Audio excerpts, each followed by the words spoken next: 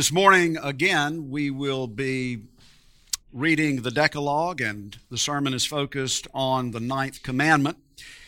Let's first of all receive the instruction from the Heidelberg Catechism. It is printed in the bulletin. What is God's will for you in the ninth commandment? God's will is that I never give false testimony against anyone, twist no one's words, not gossip or slander, nor join in condemning anyone without hearing or without just cause.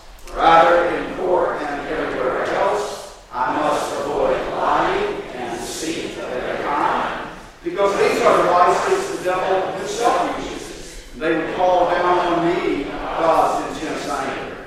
Therefore, I should love the truth, speak it candidly, and openly acknowledge it. And I should do what I can to guard and advance my neighbor's good name. You see printed there the scripture citations which underlie the Catechism's instruction. Also, you have, as a flyer for sermon notes, the instruction from the Westminster Larger Catechism. These are part of the historic standards of our church, and this emphasizes the positive, what the ninth commandment requires. I commend this to you, and look at all those scripture verses that are cited there. This is a great study in and of itself as we seek to walk in God's ways and keep His commandments as disciples of Jesus Christ. Now let us ask the Lord, who breathed out His Word by the Holy Spirit and has preserved it for us in Holy Scripture, now to breathe upon us afresh, that we will receive His Word in true faith. Let us pray. Our Heavenly Father, we give You thanks and praise that You are good, and Your law is good. Your Word is true. You love us, and You speak to us for our own well-being. You have spoken Your word through the prophets, and You have spoken Your word to us in the Word made flesh, Jesus Christ. And the word preserved for us in Scripture is Your voice, the voice of the Holy Spirit speaking to us today. Help us by Your grace to receive Your word in faith, to embrace it, to rejoice in it, and to follow it. For the glory of Your name, amen.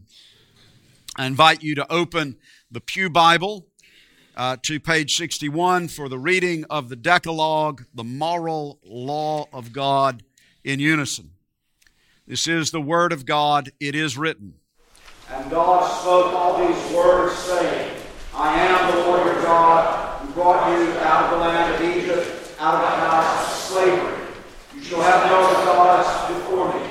You shall not make for yourselves a carved image, or any likeness of anything that is in the heaven above, or that is in the earth beneath, or that is in the water under the earth. You shall not bow down to them or serve them. For I, the Lord your God, am a jealous God, visiting the iniquity of the fathers on the children to the third and the fourth generation of those who hate me, but showing steadfast love to thousands of those who love me and keep my commandments. You shall not take the name of the Lord your God in vain. The Lord will not hold him guiltless who takes His name in vain. Remember the Sabbath day to keep it holy. 6 days you shall labor and do all your work. The seventh day is the Sabbath to the Lord your God. On it you shall not do any work, you or your son or your daughter, your male servant or your female servant, or your livestock, or the sojourner who is within your gates. For in 6 days the Lord made heaven and earth, the sea, and all that is in them, and rested on the seventh day. Therefore the Lord blessed the Sabbath day and made it holy. Honor your father and your mother, that your days may be long in the land that the Lord your God is giving you. You shall not murder, you shall not commit adultery, you shall not steal, you shall not bear false witness against your neighbor, you shall not covet your neighbor's house, you shall not covet your neighbor's wife, or his male servant, or his female servant, or his ox, or his donkey, or anything that is your neighbor's. Amen. And now from the Apostle Paul's letter to the Ephesians, chapter 4, beginning to read at verse 17. We will not read this in unison. I'll simply read it and invite you to follow along from the Pew Bible or your personal Bible. But I would call to your attention that in this passage, in Ephesians, the Apostle Paul is giving instruction to the new covenant people of God in Christ as to the application of some of the Ten Commandments. Let us hear the word of the Lord. Now this I say and testify in the Lord, that you must no longer walk as the Gentiles, as the pagans do, in the futility of their minds. They are darkened in their understanding, alienated from the life of God because of the ignorance that is in them due to their hardness of heart. They have become callous and given themselves up to sensuality, greedy to practice every kind of impurity. Seventh commandment, you shall not commit adultery. But that is not the way you learned Christ, assuming that you have heard about Him and were taught in Him, as the truth is in Jesus. To put off your old self, your old nature, which belongs to your former manner of life and is corrupt through deceitful desires, and to be renewed in the spirit of your minds, and to put on the new self, the new nature, created after the likeness of God in true righteousness and holiness. Therefore, having put away falsehood, ninth commandment, let each one of you speak the truth with his neighbor, for we are members one of another. Be angry and do not sin. Sixth commandment, ninth commandment, do not let the sun go down on your anger and give no opportunity to the devil.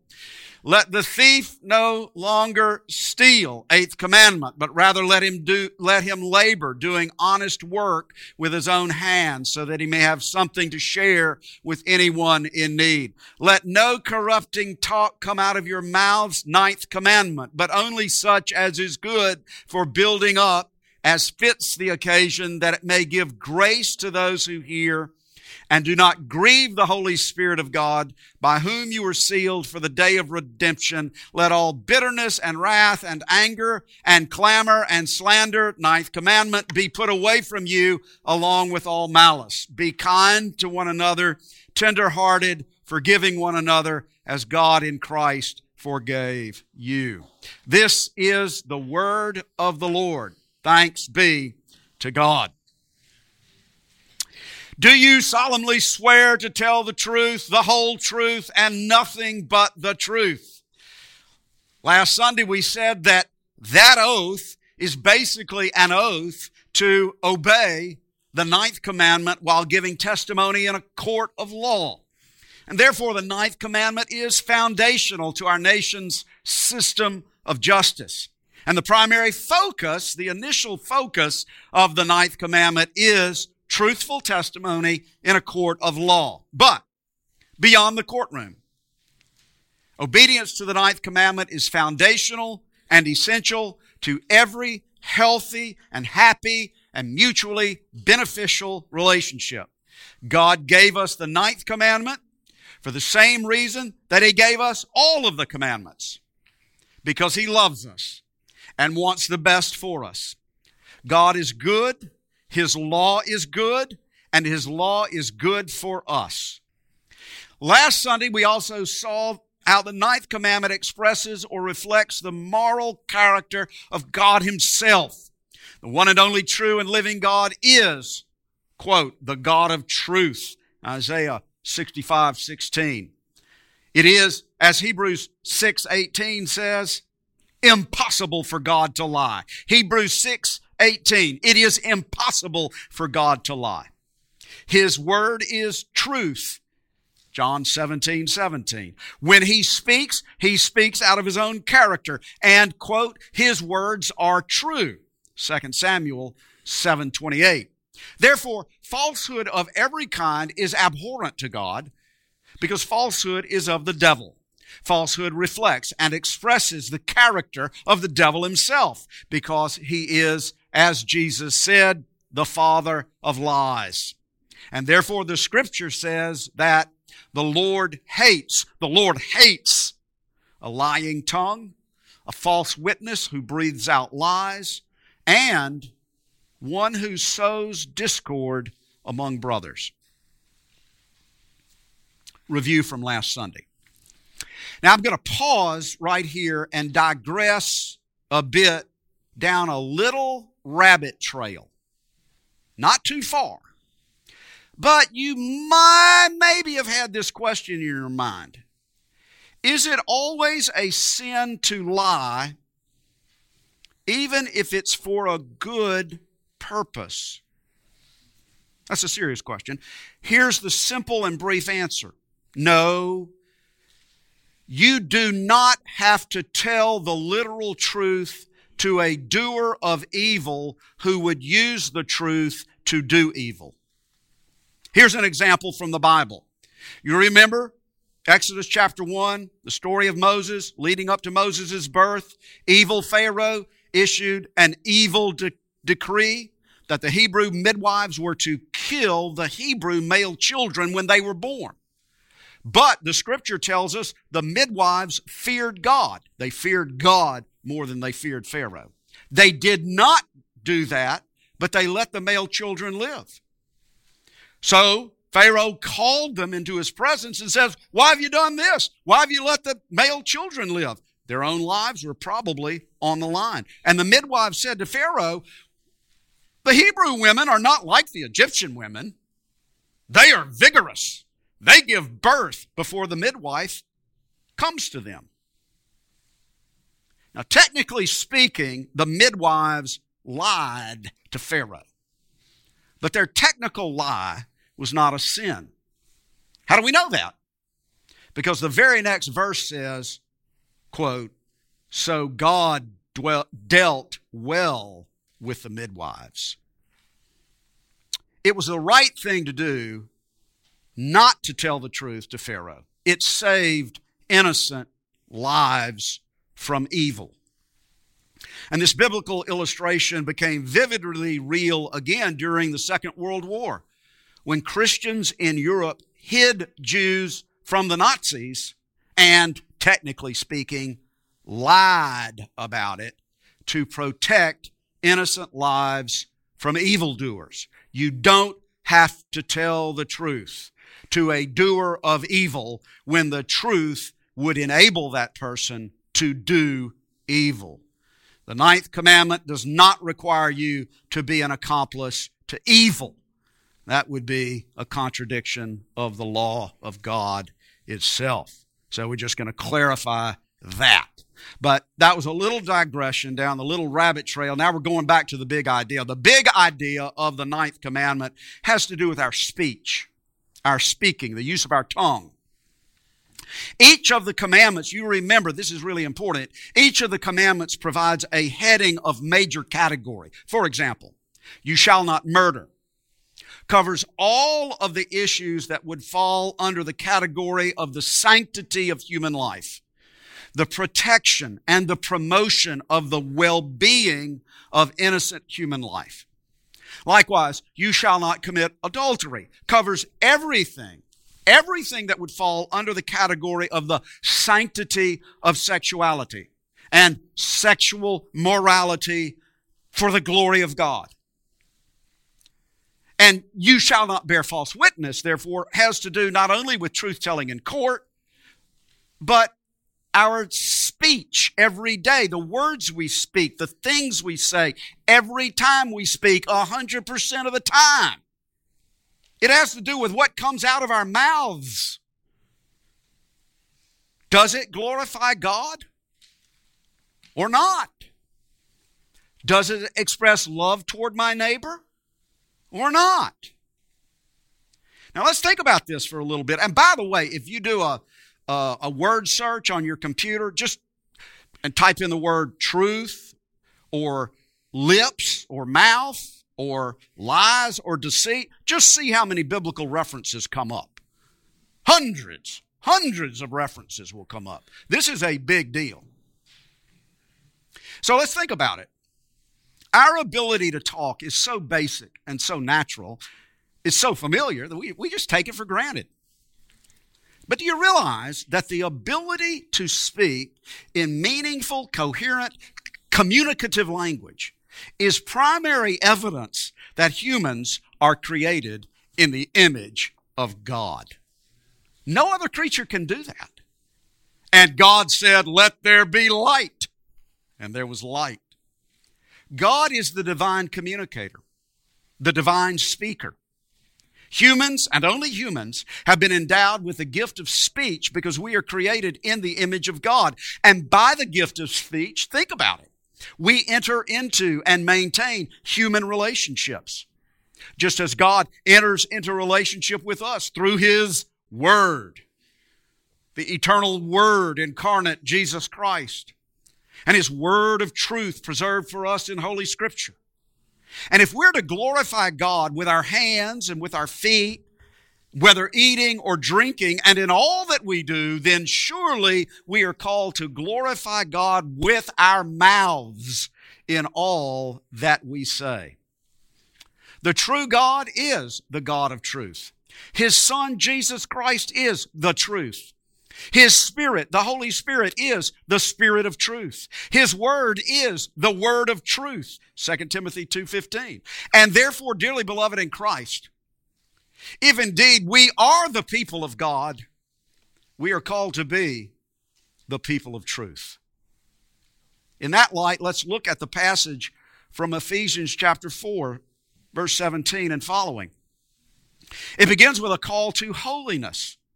A call to godliness in response to the grace of God in Jesus Christ, in response to the salvation which He has won for us through His death and resurrection.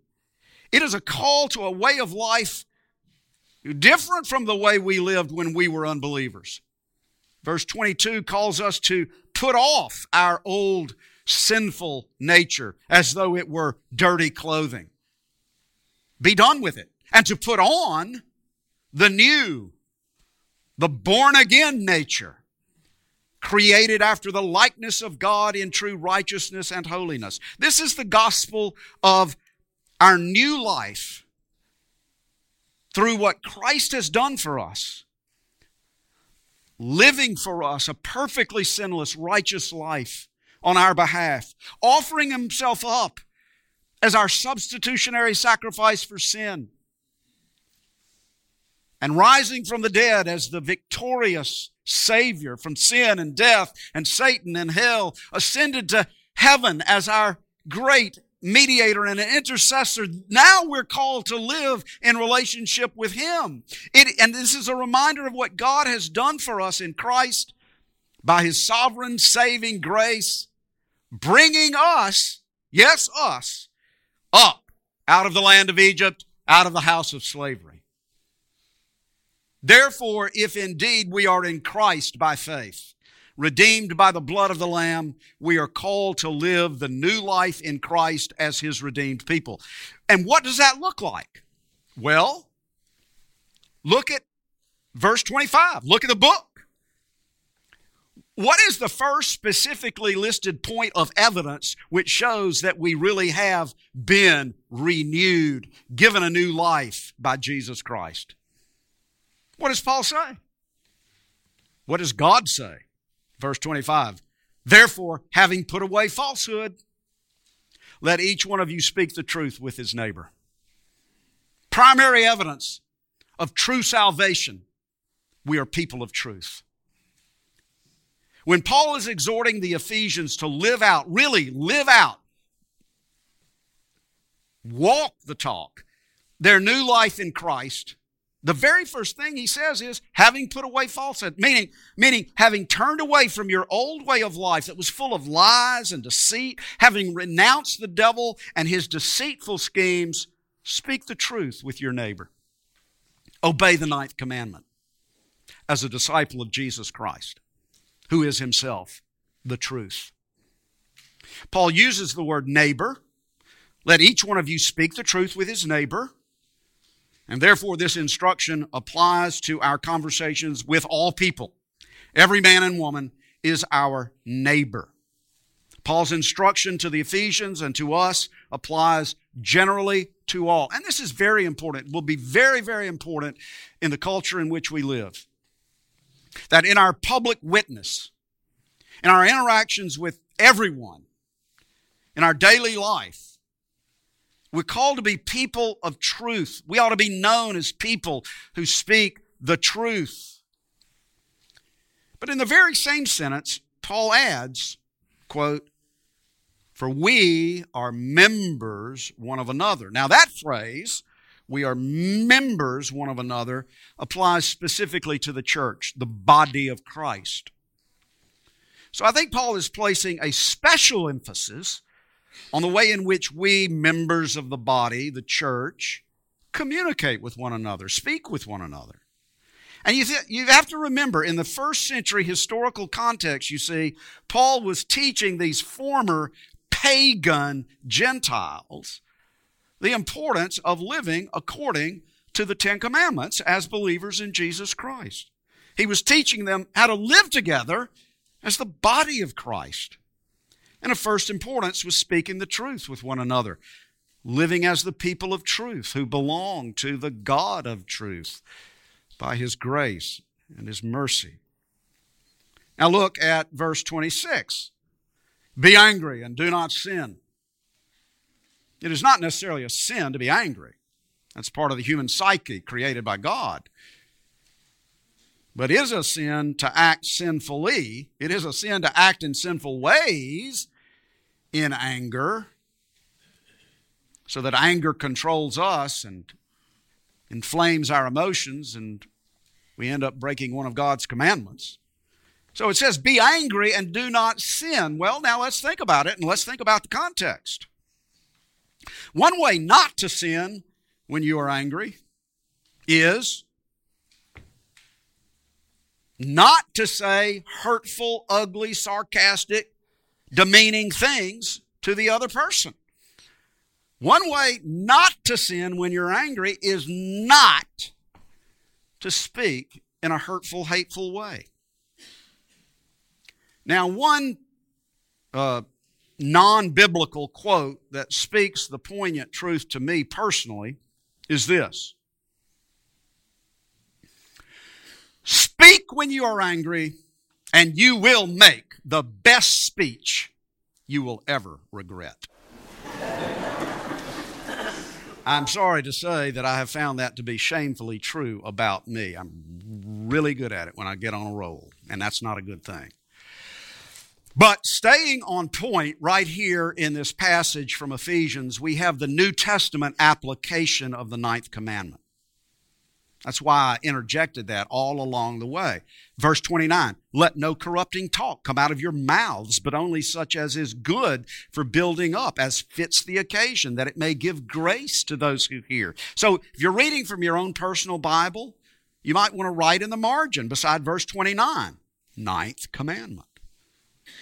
This is the positive, constructive, spiritual obedience to the ninth commandment. It's not simply that we don't tell lies. It's not simply that we don't speak in an ugly way, but more so, positively, we are to speak in ways which bless others, build them up, encourage them, so that our words give grace to those who hear. Never forget how powerful your words are, for better or worse. Proverbs 18:21 says, death and life are in the power of the tongue. Proverbs 18:21, death and life are in the power of the tongue. And therefore, as people of the truth, we're called to use our tongues to give life, especially to each other in the family of the church. Last Sunday in Sunday school, I made the comment that the Lord has blessed His congregation with a spirit of unity, loving fellowship, joyful worship, care for one another, and affirmation of each other in our various roles of service. It's wonderful. It's wonderful, the blessings that God has bestowed upon us. Let's not take that for granted. Let's be careful, as Paul says, to maintain the unity of the Spirit in the bond of peace. Let's speak so as to give grace to one another, to build up one another, encourage one another. Words of appreciation by which we honor one another. Words by which we recognize and rejoice in one another's gifts and abilities. The way we speak to one another as a church family is very, very powerful. It's true in general. It's true in marriage. It's true in family relationships. It's true in the church. The 9th commandment calls us to love one another with our speech. And 1 Corinthians says that love is not rude. It's not irritable. Love bears all things, believes all things, hopes all things, endures all things. This rule of love should apply to our speech. Love believes the best about others. You don't have to be naive and foolish, but the bottom line is, in the Christian fellowship, love inclines us to believe the best about our brother or sister in Christ. Hopes the best about others, and therefore speaks the best about others. Proverbs 17:9 says, "Whoever covers an offense seeks love, but he who repeats a matter separates friends." That is to say, whoever covers an offense, that means doesn't dwell on the offense, doesn't talk about the offense to others, tries to put that offense in perspective, seeks to minimize it. And granted, this verse is speaking about, the little stump of the toes and the bump of the elbows. This is not talking about major scandalous sin. It's just talking about friction that arises between human personalities. And the frailties of our human nature, and every now and again we're going to step on each other's toes, or you know how that is. But the one who covers that kind of offense seeks love, doesn't make a big deal about it. He's seeking to love the offender in that situation, but he who repeats a matter, talks about it repeatedly, won't let go of it, spreads it, maybe blows it out of proportion a little bit, that person separates close friends, destroys a friendship, destroys a fellowship. So as we seek to protect and to promote healthy fellowship in the church, let us remember that the 9th commandment forbids not only speaking gossip, but also listening to it. Proverbs 17:4 says, "An evildoer listens to wicked lips, and a liar gives ear to a mischievous tongue." Never forget that the devil is called the accuser of the brethren. He does everything he can to make us look bad in the eyes of one another. He's the one who is always seeking to tear us apart by tearing us down. As Christ's people, the people of God's truth, we're called to build up one another in grace, putting into practice the principle that love covers a multitude of sins. 1 Peter 4:8 goes along with that proverb.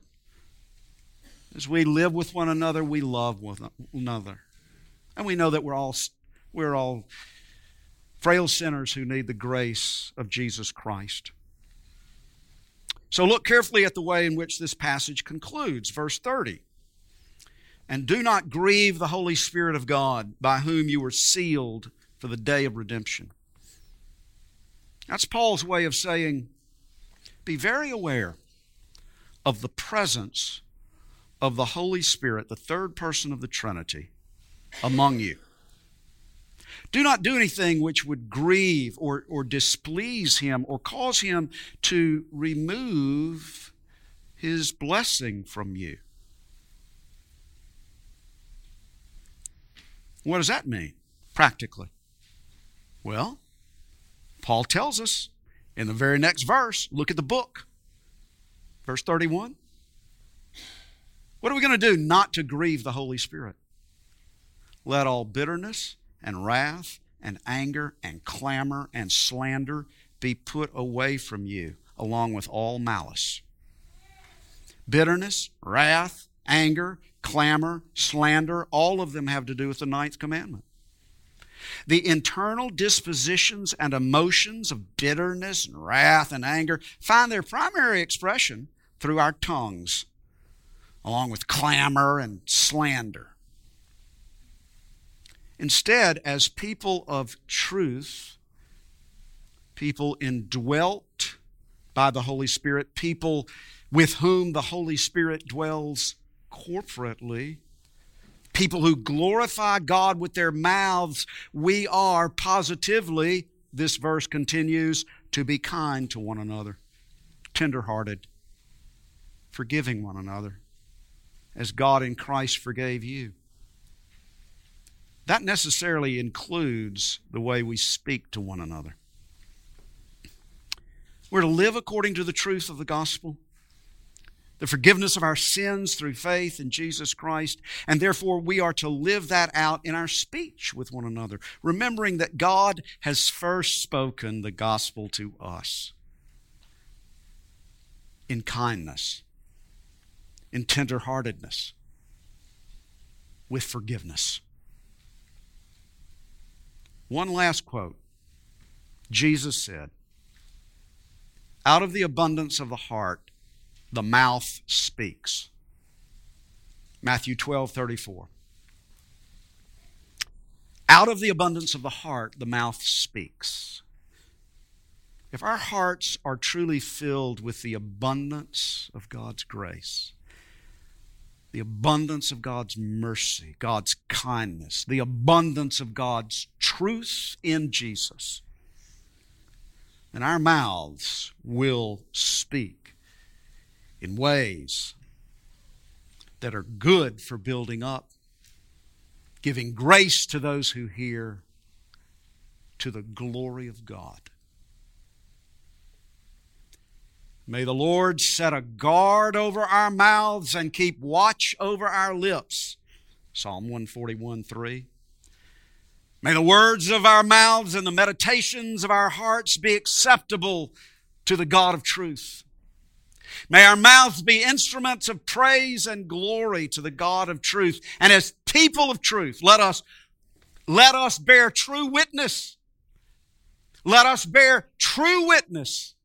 Let us bear true witness to the saving grace, mercy, power, and love of Jesus Christ our Lord, to the glory of His name.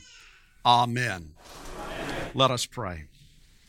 Father, we rejoice in your great goodness to us.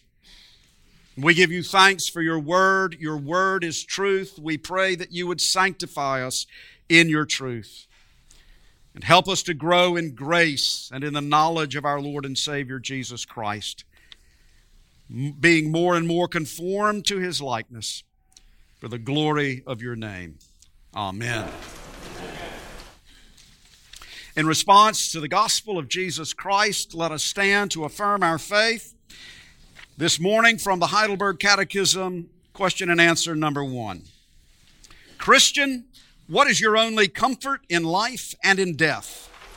My only comfort is that I belong, body and soul, in life and in death, not to myself, but to my faithful Savior, Jesus Christ. At the cost of His own precious blood, He has fully paid for all my sins and has set me free from the dominion of the devil. He also watches over me so well that not a hair can fall from my head without the will of my Father in heaven. Indeed, all things must work together to fit His purpose for my salvation. Therefore, because I belong to Him, Christ, by His Holy Spirit, also assures me of eternal life and makes me wholeheartedly ready and willing from now on to live for Him. Amen.